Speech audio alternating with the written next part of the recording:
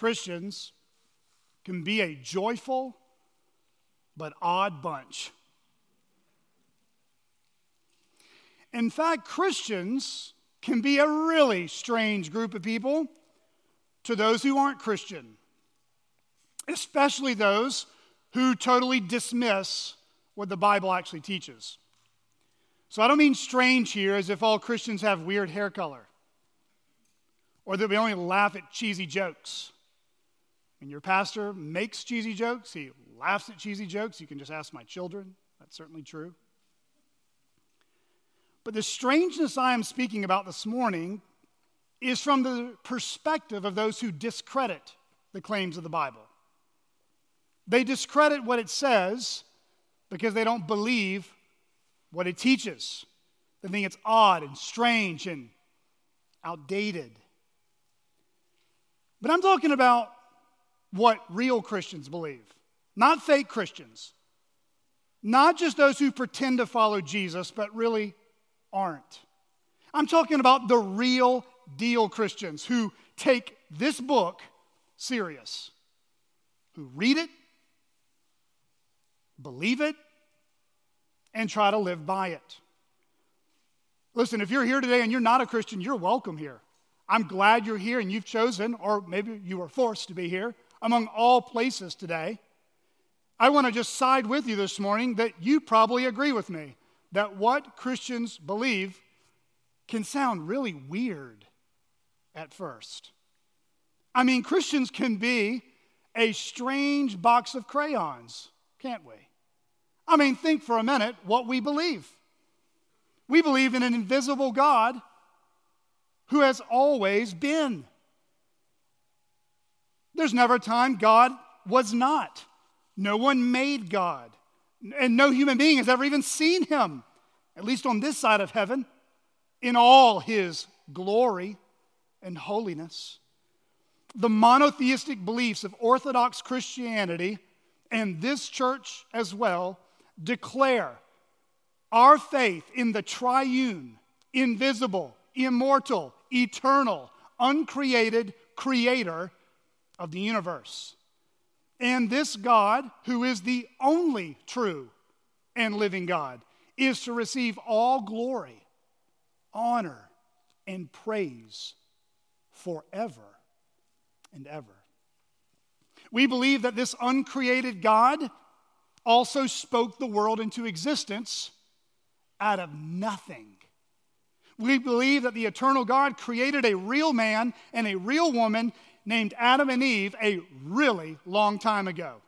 We believe that he put them in a paradise-like garden to work the ground and to enjoy its blessings in a perfect state of goodness and human flourishing. Man and his creator once lived in unified, unbroken fellowship and perfect peace. But amidst the pleasures and delights of all God had provided for them, God gave the first man and first woman one prohibition to heed, one boundary, one fence by which they were called to respect, one warning sounded forth with severe and lasting consequences if not obeyed against rebelling this God. The command in Scripture was to enjoy all his good gifts except the fruit of one tree, the tree of the knowledge of good and evil.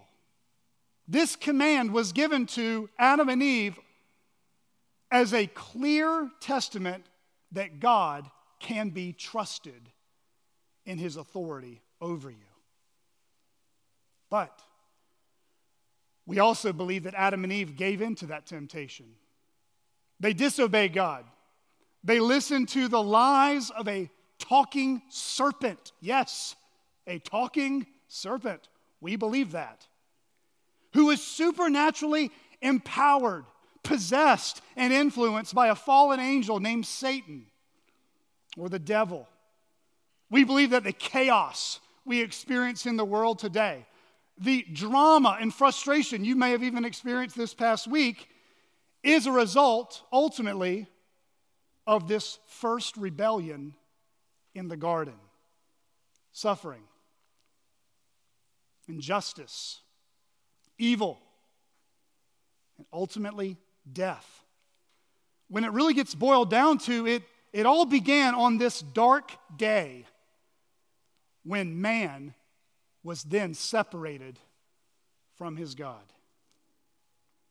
Christians also believe that God has spoken to us and that He has a wonderful and glorious plan for all creation, including sinners like you and me. We believe that God has made known Himself to this world externally through creation by what we can see with our eyes. And God has made Himself known internally to every human being, that He exists by giving us a moral compass that tells us when we've done right or wrong. That moral compass the Bible calls is a conscience. But over time and through divine providence, we believe that God has shown us this beautiful plan for creation in its complete form through the Holy Scriptures. What we know today as the Bible, the book we hold in our hands or scroll with our fingers, contains 66 books divided up into 2 testaments written in about a half a dozen or so genres, through the pens of at least 40 human authors over 1,500 years of human history. We believe that fallen human beings wrote in their own context, in their own language, with their own personality and problems, but were carried along supernaturally to write down what God sovereignly intended.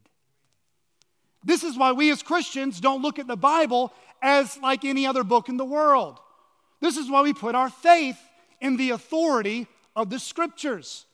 The Apostle Paul would say that the Scriptures are inspired, or as he says in 2 Timothy 3, breathed out by God.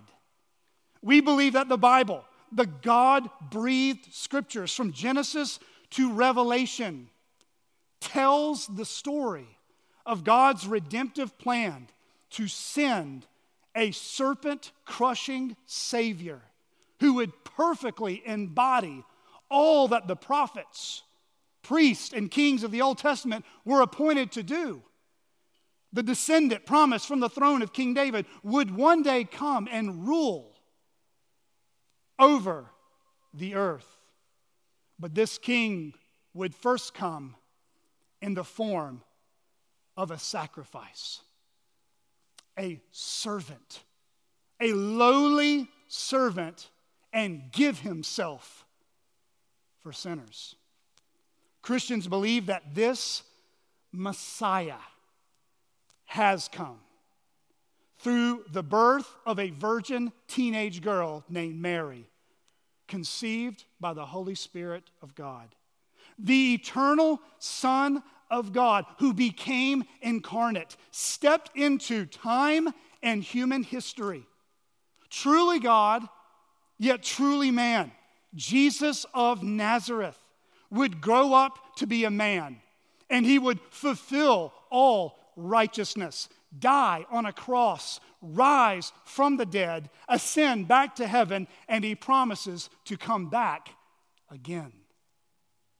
Christians believe that trusting in Christ and in Christ alone is the only way to be reconciled to God. And Christians believe that this message about God reconciling a sinful world to Himself is called the gospel, the good news.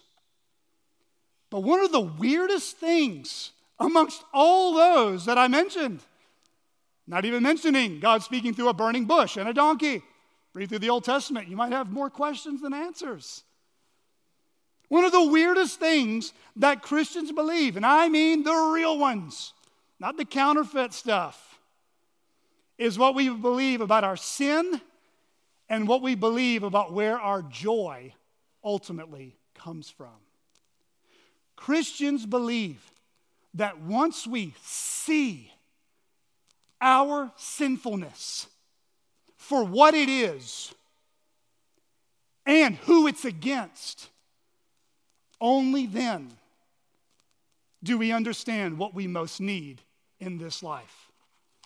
Christians believe that once we see our badness and our devilish desires that come from here, not out there, here, then and only then are we able to experience true and lasting joy that this world cannot offer you.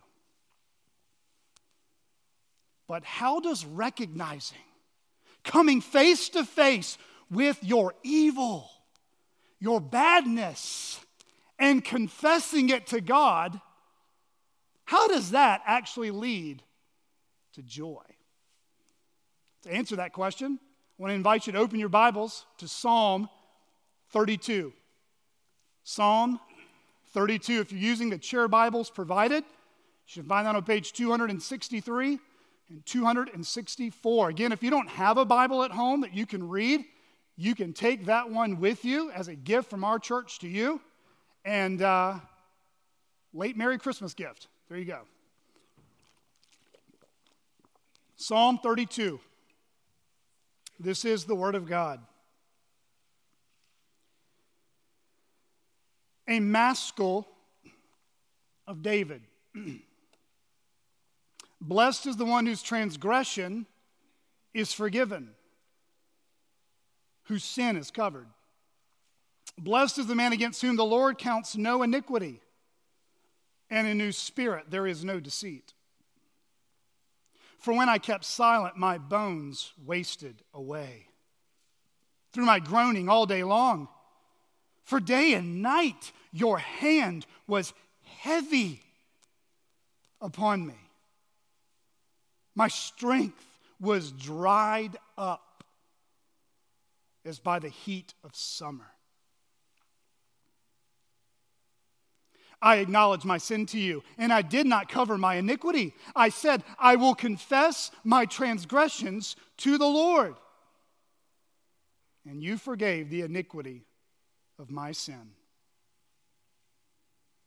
Therefore, let everyone who is godly offer prayer to you at a time when you may be found. Surely in the rush of great waters they shall not reach him. You are a hiding place for me. You preserve me from trouble. You surround me with shouts of deliverance. I will instruct you and teach you in the way you should go. I will counsel you with my eye upon you.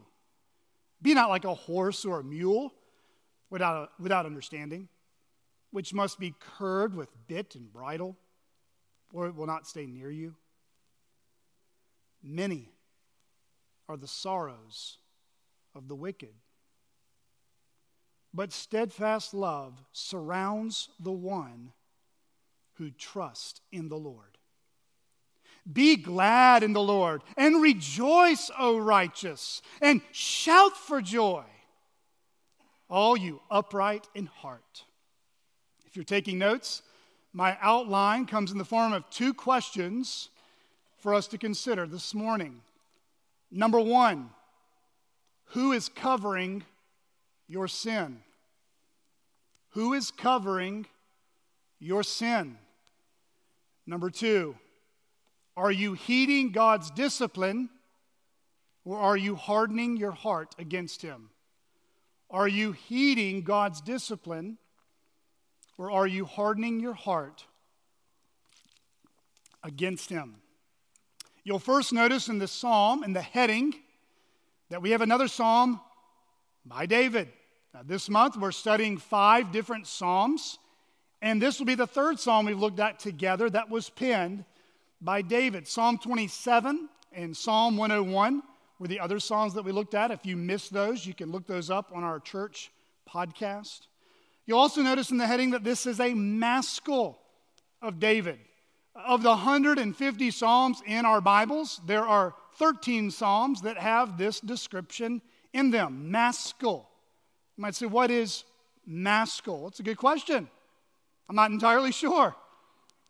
The word maskil is related to a word that means to make wise or prudent. It certainly could indicate that Psalm 32 was used as a contemplative psalm or a psalm of instruction, a psalm to give understanding, but really beyond that, I'm not entirely sure. You also notice in the psalm that there are 3 mentionings of the word Selah. You can see that in verse 4 or after verse 4. You can see it after verse 5 and again after verse 7. Selah was probably some type of interlude or pause. When the people of Israel would sing this psalm, there would be some type of pause in between sets, or there could have been an exchange of instruments. So there was a mini little intermission between each section to get ready for the next pericope or stanza. But again, beyond that, I'm not entirely sure, and neither are most people today. Nonetheless, Psalm 32 is one of the most well-known psalms in the Psalter. For instance, Psalm 32 is quoted by the Apostle Paul in Romans chapter 4, which we'll get at later in the sermon. Also, just to give you a few little facts about Psalm 32, it was classified by the early church as one of the 7 penitential psalms. Penitential just means psalms that would have expressed, for whatever reason, for one or the other, psalms of repentance, psalms of sorrow and confession of sin before God. If you want to know what the 7 penitential psalms are, maybe you want to grow in what it means to confess your sins before God, there's Psalm 6, Psalm 38, Psalm 51, which many of you will be familiar with, Psalm 102, Psalm 130, and Psalm 143. A few historical facts about Psalm 32. Psalm 32 was one of Martin Luther's favorite psalms. In 1513, Martin Luther began lecturing on the Psalms to his students at the University of Wittenberg. And one day a student raised his hand because he admired Luther and said, "Hey, Mr. Luther, what are one of your favorite Psalms? Or what is your favorite?" Well, of course, Luther, just like any other good pastor and preacher, can't just pick one. He says, "I like all the penitential Psalms, all the ones that show my sinfulness and need for forgiveness." And Psalm 32 would have been in this lineup. It was also said of the well-known theologian Augustine that we read in Psalm 32. He read Psalm 32 quite frequently. It was even recorded that before he died, he had the words of Psalm 32 inscribed on the wall as he was approaching his last hour in this life. Now, as far as the setting of this psalm, it was probably written sometime after Psalm 51. The Psalms are not written necessarily in chronological order. They're not divided up necessarily in that way. Psalm 51, as you may recall, was the longest penitential psalm that David penned in the Psalter of his heinous and notorious sins against a woman named Bathsheba and her husband Uriah.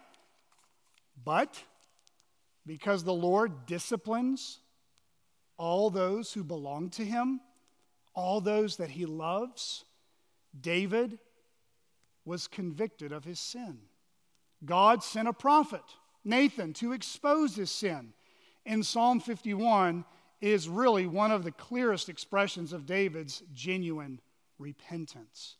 So Psalm 32 is very similar to Psalm 51, but what you'll notice about this psalm is that it actually carries with it the confidence and joy of belonging to God more than it actually focuses on confessing one's guilt and sin before God. So, enough of all that laying out the table. Let's get to the meal. Psalm 32. What does David state at the beginning of this penitential psalm? You'll notice right there in verses 1 and 2, David begins by describing the status of the blessed man. He says, "Blessed is the one whose transgression is forgiven, whose sin is covered." Blessed is the man against whom the Lord counts no iniquity, and in whose spirit there is no deceit. Now, this isn't the first time we've ever read a psalm that started off with blessed, is it? Let me just see how well you pay attention to any sermon I've ever preached. A few weeks ago, we started off with a psalm that started off with the word blessed. Can anyone just shout to me which psalm that was? Someone's got to be a little louder. Oh, Joy just bringing it down. Mic drop. Psalm 1. Get to Psalm 1, guys. Let's get there quick, fast, in a hurry. Psalm 1, the leadoff hitter of the Psalms. Yes, this psalm starts off the same way Psalm 32 does, which means when you read these, you need to read them together. They really help flesh out more about the meaning of them. Psalm 1. We read this: Blessed is the man who walks not in the counsel of the wicked, nor stands in the way of sinners, nor sits in the seat of scoffers. But his delight is in the law of the Lord, and on his law he meditates day and night. He is like a tree planted by streams of water that yields its fruit in its season, and its leaf does not wither. And all that he does, he prospers. The wicked are not so, but are like chaff that the wind drives away. Therefore the wicked will not stand in the judgment, nor sinners in the congregation of the righteous. For the Lord knows the way of the righteous, but the way of the wicked will perish. Now turn back to Psalm 32. Psalm 32. Here in Psalm 32, David now echoes the blessedness of Psalm 1. What does it mean to be the blessed man or the blessed woman? Well, it's that spiritually safe and eternally secure man or woman, boy or girl. It's the one who is intimately known by God. Listen, if you are blessed in God's kingdom, that means God knows you by name. You belong to Him. He loves you. You are one of His sheep. You see, the blessed state is that happy and holy status before God where sinners who deserve the curse of God's judgment instead receive the blessing of God's mercy. You see, the blessed man of Psalm 1 and the blessed man of Psalm 32 is speaking about the righteous, those who have a right standing with God, those who, if they died right now, stood before the Lord of hosts, and the Lord said, "You are right with me. You are acceptable to me. You are pleasing in my sight." The righteous are those who will inherit eternal life. But friends, who among us this morning can say they are acceptable to God by their own merit? Who can say they are acceptable to God because of their good deeds? Who among us could say that our lives are fully obedient to the will of God? Who among us can say that we are perfect and pure and pleasing to God? Or as Proverbs 20, verse 9 says, "Who can say, I have made my heart pure? I am clean from my sin." Listen, we can look back over just this past week and come up with all the reasons why God should have nothing to do with us. Even if we took a snapshot of our thought life this past week, Things we've said to people behind their backs that we tell to their face we love. If we just took a scoop of that from our lives, who among us could God say is pleasing in His sight? Who among us could say they are flawless to stand in His holy presence? But here in Psalm 32, David doesn't describe the blessed man, or the blessed woman for that matter, as a sinless person. That's not what the text says. Rather, he's describing the blessed man as one whose transgression has been forgiven and whose sin is covered. Or verse 2, the one whom the Lord counts or credits no iniquity against them. In other words, God's got no beef with them. He doesn't see anything to judge them about. In other words, God looks at them and says, I have no more reason to judge you. Your sins are out of my sight. I am not against you. I am forever for you. You are declared righteous now and for all eternity according to my law. But friends, who does the Lord treat with such mercy? Who does the Lord treat with grace and kindness and reward like that? Well, remember, this psalm is written by David. And you'll notice in verses 3 to 5, just glance down with me quickly, the personal pronouns I, me, and my are used, which means at the very least, David is describing himself in verses 1 and 2. David himself calls himself the blessed man, the one who has a happy and holy status before God. The one, the text says, God has covered. But what has God covered? And why? Look again with me at verses 1 and 2. David uses several different words in Hebrew that describe what God has covered in David's life. These three words are used really synonymously, but also expressing various degrees of our spiritual and moral ugliness, the sinfulness of sin, if you will, both of David, but also us. Look at verse 1. He mentions the word transgression. This is referring to our law-breaking, our rebellious revolt against God's authority in our life. Friends, it's not that we just break God's speed limit, like we went 3 over and the cop pulled us over because he was bored in a small town. No.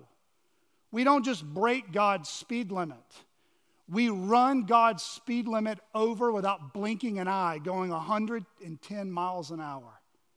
We are rebels. At our very heart, we hate God. And Romans 8:7 says we hate His word too.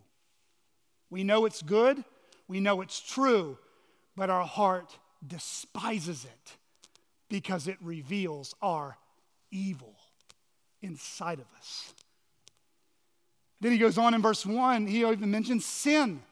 This is that common word you've heard mentioned multiple times in our service this morning. This is that general term that's used in the Old and New Testament alike that describes our default setting of missing the mark. Now, before you mistake this illustration about an archer shooting an arrow towards a target and missing it by a few inches, missing the mark, according to the Bible, is not like a father who puts his arm around his son and saying, "Son, great shot, you just barely missed it." That's not what it means when we sin and miss the mark. What it means is we've taken the arrow and we've despised the target of God's goodness, and we put up a target that's acceptable to us. In other words, we like to think of goodness only when it suits us. We want to rewrite the script. We determine what's right and wrong. We determine what's true and false. We determine what a perfect standard is. Listen, we didn't just miss the mark. We missed the forest when it came to meeting God's standard. And then the third word he uses is iniquity. Iniquity, it's not a word we use a lot. If we do start using this at CCBC more often, it might turn some heads if someone's not been well versed in Scripture. But iniquity is really talking about the perverseness and corruption of sin. Listen, all sin is bad. Kids, all sin is bad. All sin will have you punished before God. God doesn't grade on a curve. But sin, when it goes unchecked, unconfessed, unrepented of, it can grow uglier and uglier. And given enough time and circumstances, it will show itself in full blossom. So as it is common in Hebrew literature, when you see a repetition of a word, it's called Hebrew parallelism, where the author is trying to make something significant to the hearers to hear. He's basically, David's speaking about how much evil has been in his life, how much sin has been in his life. And yet, here in Psalm 32, David mentions two equally important truths that often send contradicting messages to our human minds. And it is this: we are more sinful than we could ever imagine. And God is more merciful than we could ever deserve. We're in a Baptist church. Can I get at least an amen? We are more sinful than we could ever imagine. And God is more merciful than we could ever deserve. You see, David knows what he deserves. He's not in denial. He knows he deserves the curse of God's judgment. That's why he starts this psalm off saying, I'm blessed. I'm a blessed man because God has treated me better than I deserve. He has treated me as one of his own in his kingdom when I am spiritual riffraff in the kingdom of darkness. And the blessing David is referring to here, hear this now. People in the West, in America, need to hear this. This is not money. This is not fame. This is not material blessings or having good health. Those are all good blessings to thank God for. But this is not what David sings so confidently and so joyfully about in this psalm. David is rejoicing because he is loved by God and highly favored by him. He knows what he ultimately deserves. And he knows he is blessed beyond measure because God has treated him infinitely better than his sins deserve. Christian, may you never grow tired of hearing this statement. God has treated you better than your sins deserve. God has treated you better than your sins deserve. Maybe spend some time this week singing that song in your car or in the shower. Or if no one wants to hear you sing, just put on some iPods and walk around in the woods. I don't do that or anything. Listening to His mercy is more. We sang that earlier, right? Look it up online and listen to the lyrics once again. What love could remember, no wrongs we have done. Omniscient, all-knowing, He counts not their sum. Thrown into a sea without bottom or shore. Our sins, they are many. His mercy is more. Brothers and sisters, if you're struggling this morning on this cloudy, cold, dreary day to find something to rejoice in the Lord in, think back on what your sins deserve. If you and I plumb the depths of our depravity, we will reach the heights of worship. We won't need bells and whistles on stage. We won't need funny jokes and funny stories to keep people coming to church.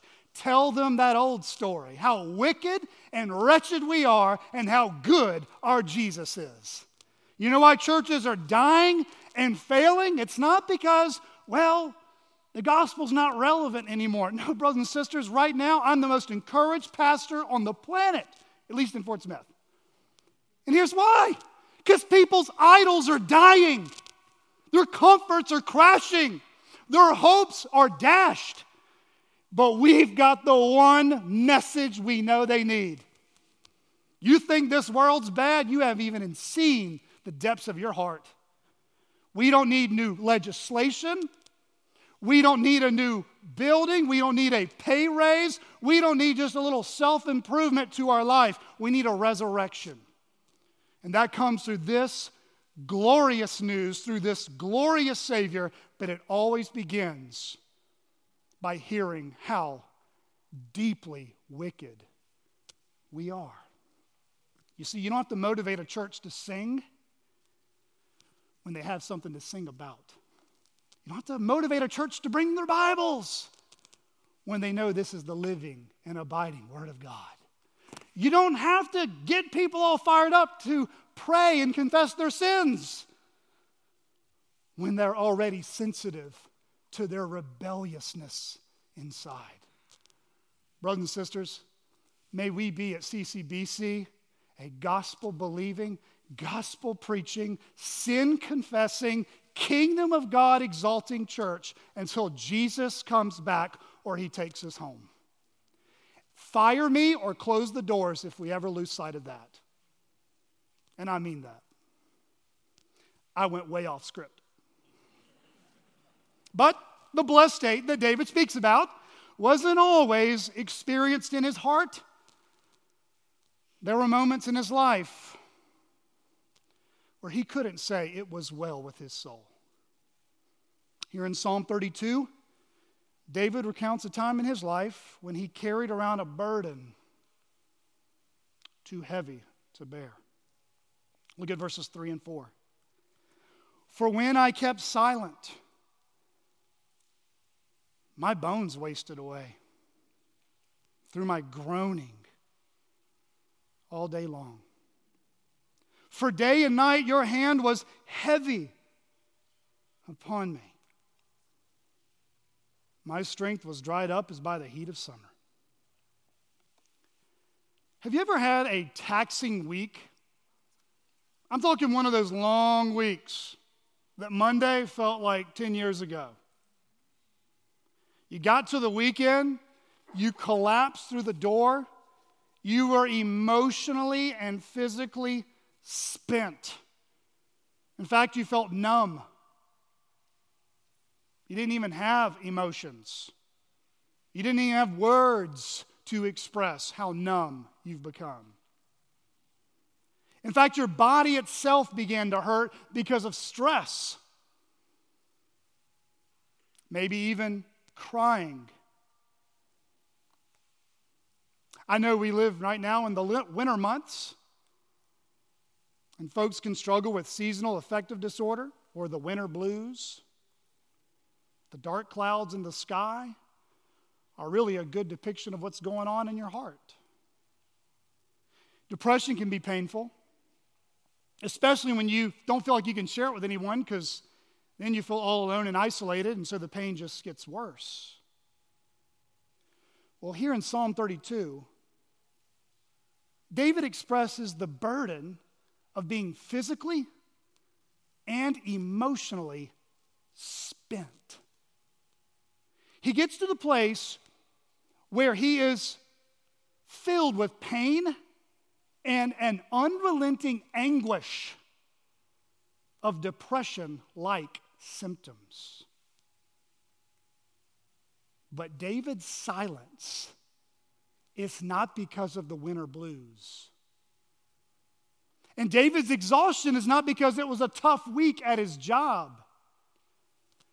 David was worn out because David was hiding his sin. David was worn out because David was hiding his sin.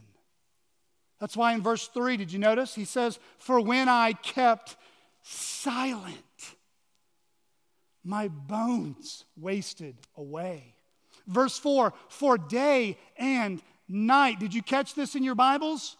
"Your hand was heavy upon me." Whose hand is David referring to? The Lord's hand.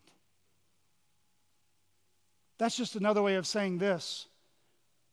God had made his fatherly presence known by not letting David off the hook. And David experienced what we all experience when we try to run and hide from God. When we try to live a double life. I remember trying to do that my freshman year in college. Go to church on Sunday, go to Bible study on Wednesday, but I was at places that I could not even tell you publicly that I'm ashamed of on Thursday night. I remember meeting a Christian girl sitting next to me on a bench. I had just lost a friend in a car wreck. I was discouraged, didn't know what to do with an 18-year-old boy that just got killed. And she gently came alongside me and just reminded me that this could be one of the ways as God waking me up, because she knew what I was doing. I know what it's like to harbor sins in your heart, all while trying to look godly and respectable to people you want approval from. When we try to act religious 1 or 2 days a week for a few hours, but the rest of the week we flirt with the devil's delicacies. Friends, you try to hide sin, it's going to wear you out. It's going to catch up with you. Your sin will find you out, because sin always grows in the dark. Sin loves an echo chamber, doesn't it? It loves swirling around in our minds and looking for others to affirm us and what we were believing or doing. That's why the temptation to complain or grumble among the Lord's people has always been one of Satan's favorite tactics in his ancient playbook. When you can get someone to agree with you in your discontentment, agree with you in your grumbling, agree with you in your suspicion. Church people are good at this. They can cloak a disguise that's really cloaking their unbelief and yet making it look like godliness on the outside. Think of Israel in Numbers 14 that Cliff read earlier. Here they are about to approach the promised land.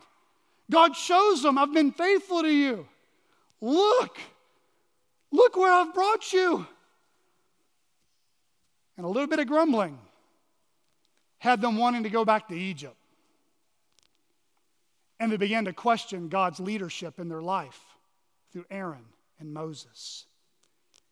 You see, sin also makes us avoid people who we know will speak the truth and love to us. You know what it's like. I know when my brother and I were fighting in the living room as growing up. I mean, wrestling, doing boy things, not like really, really hurting each other. I could hear my dad's Chevy S10 truck from a mile away. When I knew my dad pulled up, we better break it up real quick. I know in my life as a Christian, when I know I've been living a little bit of immature and worldly and sinful, when a godly man or woman shows up, I get nervous. Just being around godly people make me want to be more godly. And sometimes I want to avoid them. I know that's true for you too. You see, brothers and sisters, we don't need to isolate ourselves to our own feelings, thoughts, and beliefs, because oftentimes sin's favorite place to play is in isolation. Proverbs 18:1, whoever isolates himself seeks his own desire. He breaks out against all sound judgment. If you're here today and you're a Christian and you don't belong to a local church that takes responsibility for your overall soul and welfare, you need to find a local church you can do that with. You do not need to be a Lone Range Christian running around with you and Jesus got your own thing going. If you're doing that, you are antithetical to the New Testament. There is no category for a churchless Christian. Period. Repent, find a good church, and commit to it to do spiritual good. You see, sin doesn't lay dormant, does it? Like weeds in our yard, unless it is uprooted from our hearts, it only spreads and affects everyone around us. And for David, his reluctance to own up to his sin led to a miserable life. One commentator said that David's remorse was gnawing at his vitals. Friends, the church is only for two types of people. It's for Christians who want to fight against their sin and grow in their relationship with Jesus. And the church is for non-Christians who are tired of carrying around their sin and are looking for hope in Jesus. That means this: a true and healthy church has absolutely nothing for people who want to pretend to follow Jesus. The church has absolutely nothing for people who want to play church and who want to be fake-o Christians. A true biblical church has no category for those types of people. You see, CCBC, we should make it a priority every week when we gather to come with our hearts prepared, to pray, to think upon Scripture ahead of time, and confess any known sin to the Lord. We should not come in this place and sing our songs, offer our prayers, listen to a sermon, and leave this place week after week unchanged. That's not God's will for you. It is God's will to renew your mind and make you more and more into the image of Jesus Christ. The reason some of us don't get much out of church is we spend more time watching Fox News or CNN more than we do preparing our hearts for worship. You can't say amen, you might as well say ouch.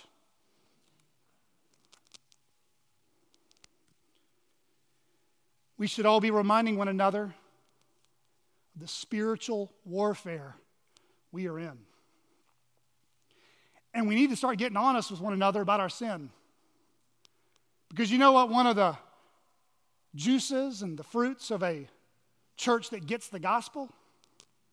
It's a church where it's normal for members to confess their sins to one another. Normal. Not for the radical few. Normal. To open up your heart and confess your sins. Not complain about the sins of others, but to confess to others about your sin. James 5:16 is a command. Confess your sins to one another and pray for one another that you may be healed. Brothers and sisters, we need each other to follow Jesus together. I pray that God give us all a heart of gentleness when we listen to another person's sin. And I pray that He gives us all a heart of courage to be 100% transparent with our sin to one another. Beloved, this is real gospel ministry. Listen, if you're here today and you're thinking, Blake, I've been a member here now for several months. I'm just trying a place to serve. What can I do, Pastor Blake? I got a job description for you. Come alongside somebody in this church. Ask what you can pray for in their life. Read the sermon passage that's coming up the next Sunday. And just get real with what's going on in here. There's your job description. You don't need a title to do that. You just need to love Jesus. And you'll do spiritual good to this church more than you realize. For David, the burden was overwhelming. The sirens of David's conscience had reached an all-time high, and he surrendered. He waved the white flag. He gave up hiding his sin. Look at verse 5. He says, I acknowledge my sin to you, and I did not cover my iniquity. I said, I will confess my transgressions to the Lord, and you forgave the iniquity of my sin. David no longer chose to cover his sin. He confessed it. David no longer tried to hide from God what God could already see. David opened his mouth. He acknowledged his sin, called it for what it is, and he let God cover it himself by his grace. Friends, how can God show mercy to sinners without himself being unjust towards their sin? How can God remain just and holy while at the same time pardoning sinners like David, like you, like me? This is the great dilemma of the Bible. If you're skeptical about what the Bible teaches, this is what you need to be skeptical about. How can a God who is holy pardon wicked sinners and not be unjust? God says to be just means to punish sin. That's a problem because God is not punishing David here. He might be disciplining him, but he's not giving him eternal judgment. So how can God do this? Hold your place in Psalm 32. Go to Romans chapter 3 in the New Testament. Romans chapter 3. We will return. Romans chapter 3. Like David, this is precisely what another blessed man would learn later in his life. And it would change him forever. It would eventually be the central message of his entire ministry. The Apostle Paul, in the first 3 chapters of the book of Romans, lays out the dark and depraved condition of all mankind's rebellion against God. This week, I encourage you to read Romans 1-3 to kind of get caught up to speed. He expounds upon the sinfulness and the transgressions and the iniquity of the whole human race. But look with me starting in Romans chapter 3, verse 19. Romans 3, verse 19. But we know that whatever the law says, it speaks to those who are under the law, so that every mouth may be stopped, and the whole world may be held accountable to God. For by works of the law, no human being will be justified in his sight, since through the law comes knowledge of sin. But now the righteousness of God has been manifested apart from the law, although the law and the prophets bear witness to it. The righteousness of God through faith in Jesus Christ for all who believe. For there is no distinction, for all have sinned and fall short of the glory of God, and are justified by his grace as a gift through the redemption that is in Christ Jesus, whom God put forward as a propitiation by his blood to be received by faith. This was to show God's righteousness, because in his divine forbearance he had passed over former sins. It was to show his righteousness at the present time, so that he might be just and the justifier of the one who has faith in Jesus. Then what becomes of our boasting? It is excluded. Well, what kind of law? By a law of works? No, but by the law of faith. For we hold that one is justified by faith apart from works of the law. Or is God the God of Jews only? Is he not the God of Gentiles also? Yes, of Gentiles also, since God is one who will justify the circumcised by faith and the uncircumcised through faith. Do we then overthrow the law by this faith? By no means. On the contrary, we uphold the law. Romans chapter 4, verse 1. What then shall we say was gained by Abraham, our forefather, according to the flesh? For if Abraham was justified by works, he has something to boast about, but not before God. For what does the Scripture say? Abraham believed God, and it was counted to him as righteousness. Now, to the one who works, his wages are not counted as a gift, but as his due. Listen to verses 5 to 8. But to the one who does not work, but believes in him who justifies the ungodly, his faith is counted as righteousness. Just as David also speaks of the blessing of the one to whom God counts righteousness apart from works.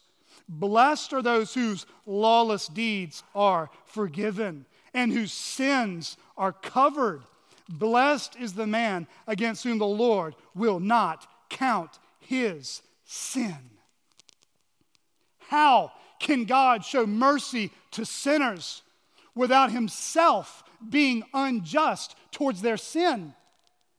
How can God remain just and holy while at the same time pardoning sinners like David, like Paul, like you, like me? Out of God's mercy, God has met our greatest need. God sent his Son, Jesus Christ our Lord, to be the sin-bearing sacrifice in our place. And through his perfect life, his death on the cross, and his victory over the grave, he offers now sinners like you and me grace, forgiveness, acceptance into his kingdom. God, who punished Jesus, the innocent one, to satisfy justice, can now cover us, the guilty ones, and call us righteous. Listen, brothers and sisters, the only kind of people God has ever justified were ungodly people. The only kind of people God has ever covered their sin are those who deserved his justice. The only kind of people God has not counted their iniquities against them are those who are guilty before him. If you're here today and your life experience sounds somewhat like David, you're spent, you're exhausted, and you're worn out because you're hiding your sin. You're running from God. You've got good news today. You don't have to carry that burden anymore. It can roll away, as the old hymn used to say. Turn from your sin. Surrender. Wave the white flag and confess your sins to the Lord. Speak honestly with him. Speak truthfully with him. Or as Psalm 32 verse 2 says, one who has no deceit. I want to ask you a question this morning. Who is covering your sin today? Is it you? Or is it the Lord? Put your faith in Christ, and your sins will be forever covered by God. Well, David penned this psalm not simply to put down a few things that God taught him in his own life, but David, like any good Christ follower wanted others to learn about this freedom as well. Which leads to our second and final question. Are you heeding God's discipline, or are you hardening your heart against Him? Are you heeding God's discipline, or are you hardening your heart against Him? In verses 6 to 11, David wants others to know about the blessed life that he came to know. In other words, David didn't want to keep him to himself. You hear a good sale at a store, you want to tell others about it, right? If people were passing out $100 bills on the street and they were legit, you might want to find out, hey, where can I get them? David wanted others to experience the blessed and free life.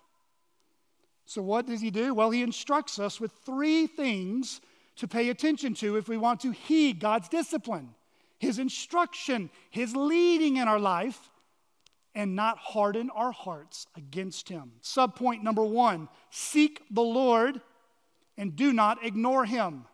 Seek the Lord and do not ignore Him. Look at verses 6 and 7. Therefore, let everyone who is godly offer prayer to you at a time when you may be found. Surely in the rush of great waters they shall not reach him.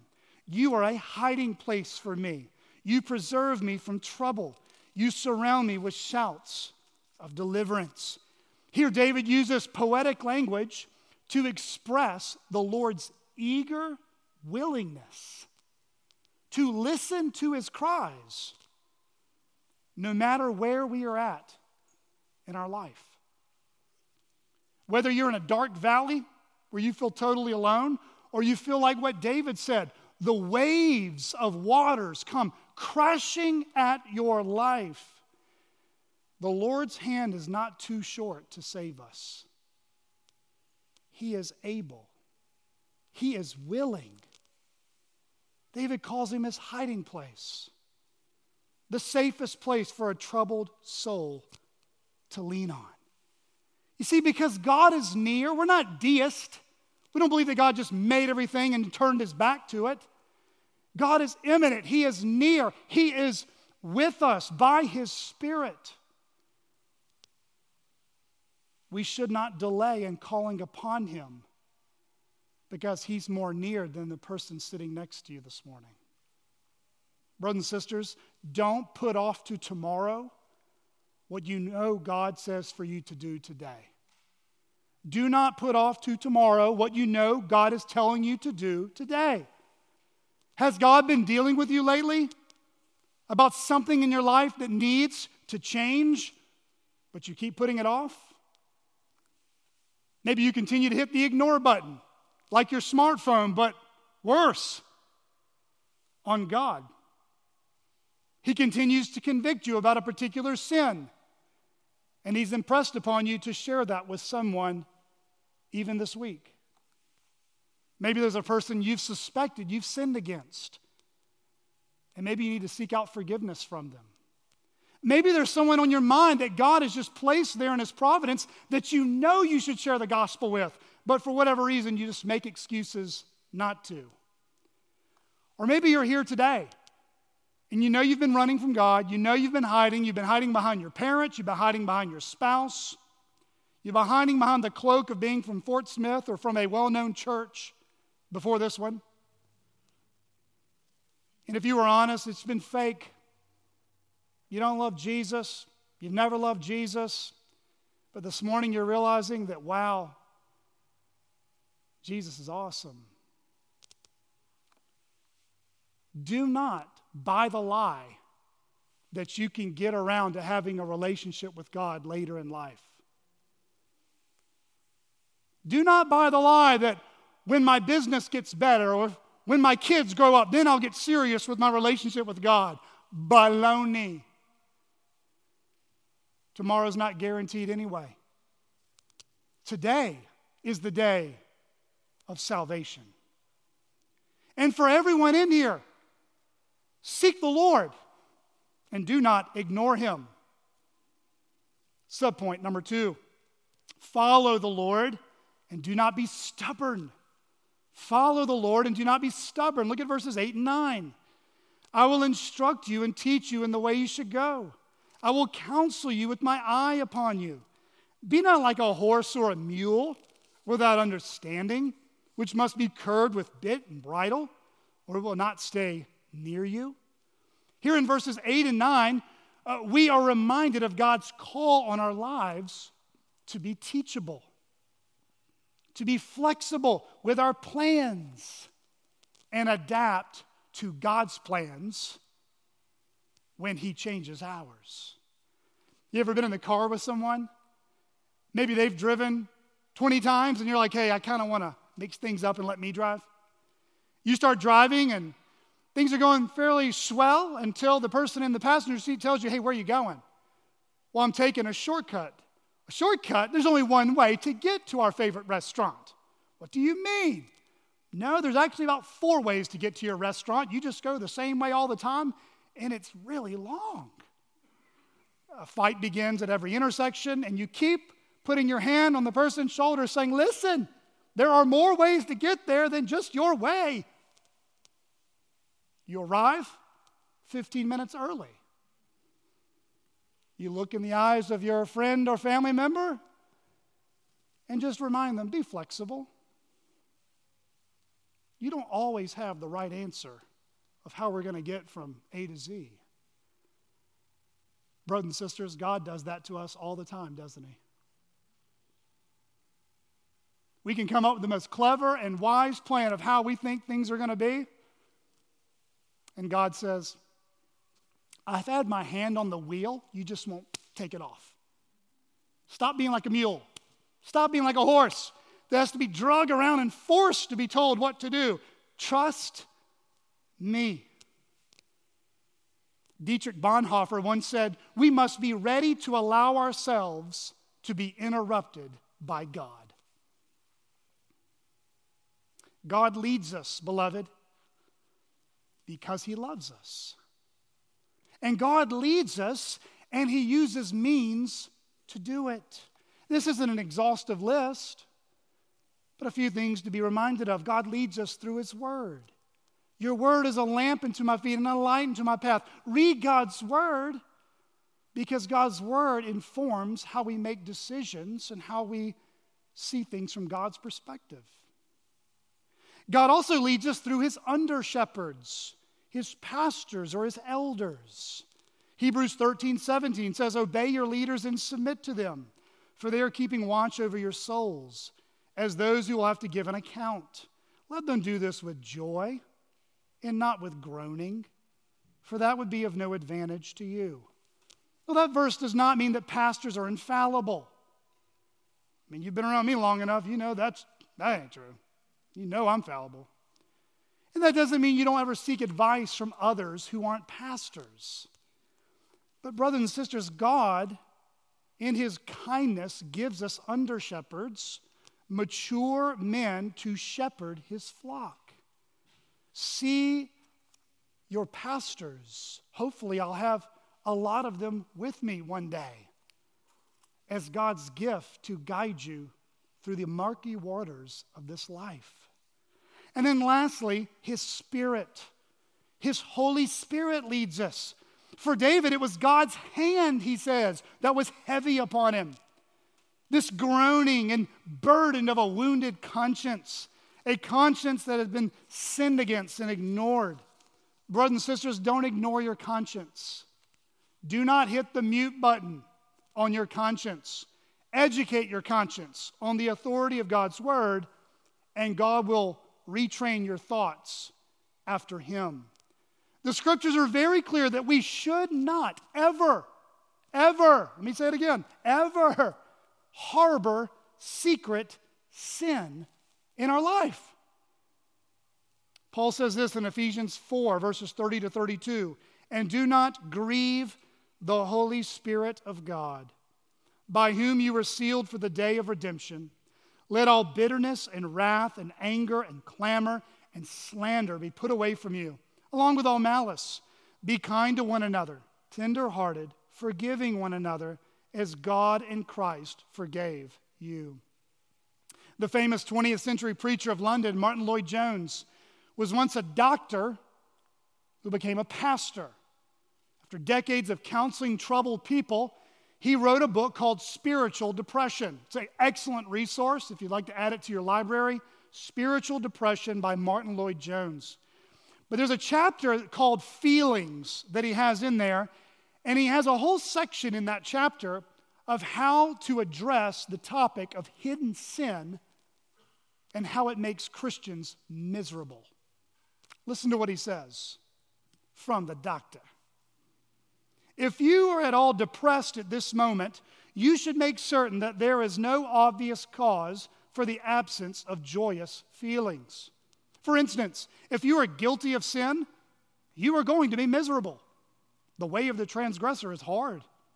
If you break God's laws and violate His rules, you will not be happy. If you think that you can be a Christian and exert your own will and follow your own likes and dislikes, your Christian life is going to be a miserable one. There is no need to argue about it. It follows as the night the day that if you are harboring some favorite sin, if you are holding on to something that the Holy Spirit is condemning through your conscience, you will not be happy. And there is only one thing to do. Confess it. Acknowledge it. Repent. Go to God at once and confess your sin. Open your heart. Bare your soul. Tell Him all about it. Hold nothing back. And then believe that because you have done so, He forgives you. If we confess our sins, He is faithful and just to forgive us of our sins and to cleanse us from all unrighteousness. If unconfessed sin is the cause of your unhappiness, I should be wasting my time and yours by going on with my list of other causes. How many are trapped at this point? Let us be perfectly clear about it. Let your conscience speak to you. Listen to the voice of God as He speaks through the Spirit that is within you. And if He is placing His finger upon something, get rid of it. You cannot hope to solve this problem while you are harboring some sin. Thank you, doctor. Subpoint number 3 as we close. Trust in the Lord and tell others to do the same. Trust in the Lord and tell others to do the same. Verses 10 and 11, he says, many are the sorrows of the wicked, but steadfast love surrounds the one who trusts in the Lord. Be glad in the Lord and rejoice, O righteous, and shout for joy, all you upright in heart. Friends, the world is filled with many troubles, and David knew that very well. David knew the difference between the blessed man and the one who is not. Like Psalm 1, David knew the difference between the righteous and the wicked. The righteous have sorrows in this life, but their sorrows will one day come to an end. Their faith, your faith, my faith, will one day be made sight. The wicked have sorrows in this life, and they only increase when they face God in judgment. The righteous have sorrows, but God's steadfast love preserves them in their sorrows. God's commitment and faithfulness to them is what keeps the righteous hopeful. He will hold them fast. But the wicked, they have no place for their souls to rest. Outside of Jesus Christ, there is no forgiveness of sins. Outside of Jesus Christ, there is no hope of being made right with God. Did you notice in verse 10, the second half? He says, the steadfast love surrounds the one who trusts in the Lord. What does it mean that God's steadfast love surrounds the one who trusts in the Lord? Parents, can you remember that time where you held your baby boy or your baby girl? Your arms were around them. You didn't want to let them go. Even the thought of a nurse or a doctor taking the baby away brought such agony in your heart. Every picture from the hospital or your living room is a picture of your eye on your baby. That's the picture in Psalm 32. What does it mean the steadfast love of the Lord surrounds those who trust in him? Verse 4, David says God's hand was upon him. Verse 8, God's eye was upon him. Brothers and sisters, the reason why you and I have joy in the Lord is because his arms are around you and his eye is upon you. And no one can snatch you from his hand. You see, Christians, true Christians, have reasons to shout for joy, as verse 11 says, because they know that God has already met their greatest need. I hear the Savior say, thy strength indeed is small. Child of weakness, watch and pray. Find in me thine all in all. Lord, now indeed I find thy power and thine alone can change the leper spots and melt the heart of stone. For nothing good have I, whereby thy grace to claim. I'll wash my garments white in the blood of Calvary's Lamb. And when before the throne I stand in him complete, Jesus died my soul to save, my lips shall still repeat. Jesus paid it all to him I owe. Sin had left a crimson stain. He washed it white as snow. Jesus paid it all. Let's pray.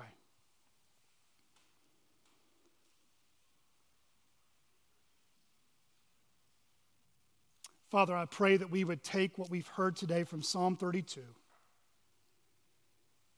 That for those of us who know what it means to be forgiven, to be justified, Lord, I pray that we would be reminded that your steadfast love surrounds us who trust in you.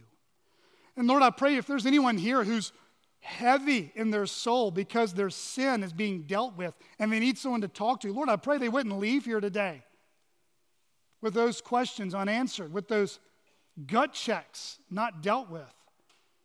Lord, I pray you would glorify yourself as we sing these praises to you. In Jesus' name, amen.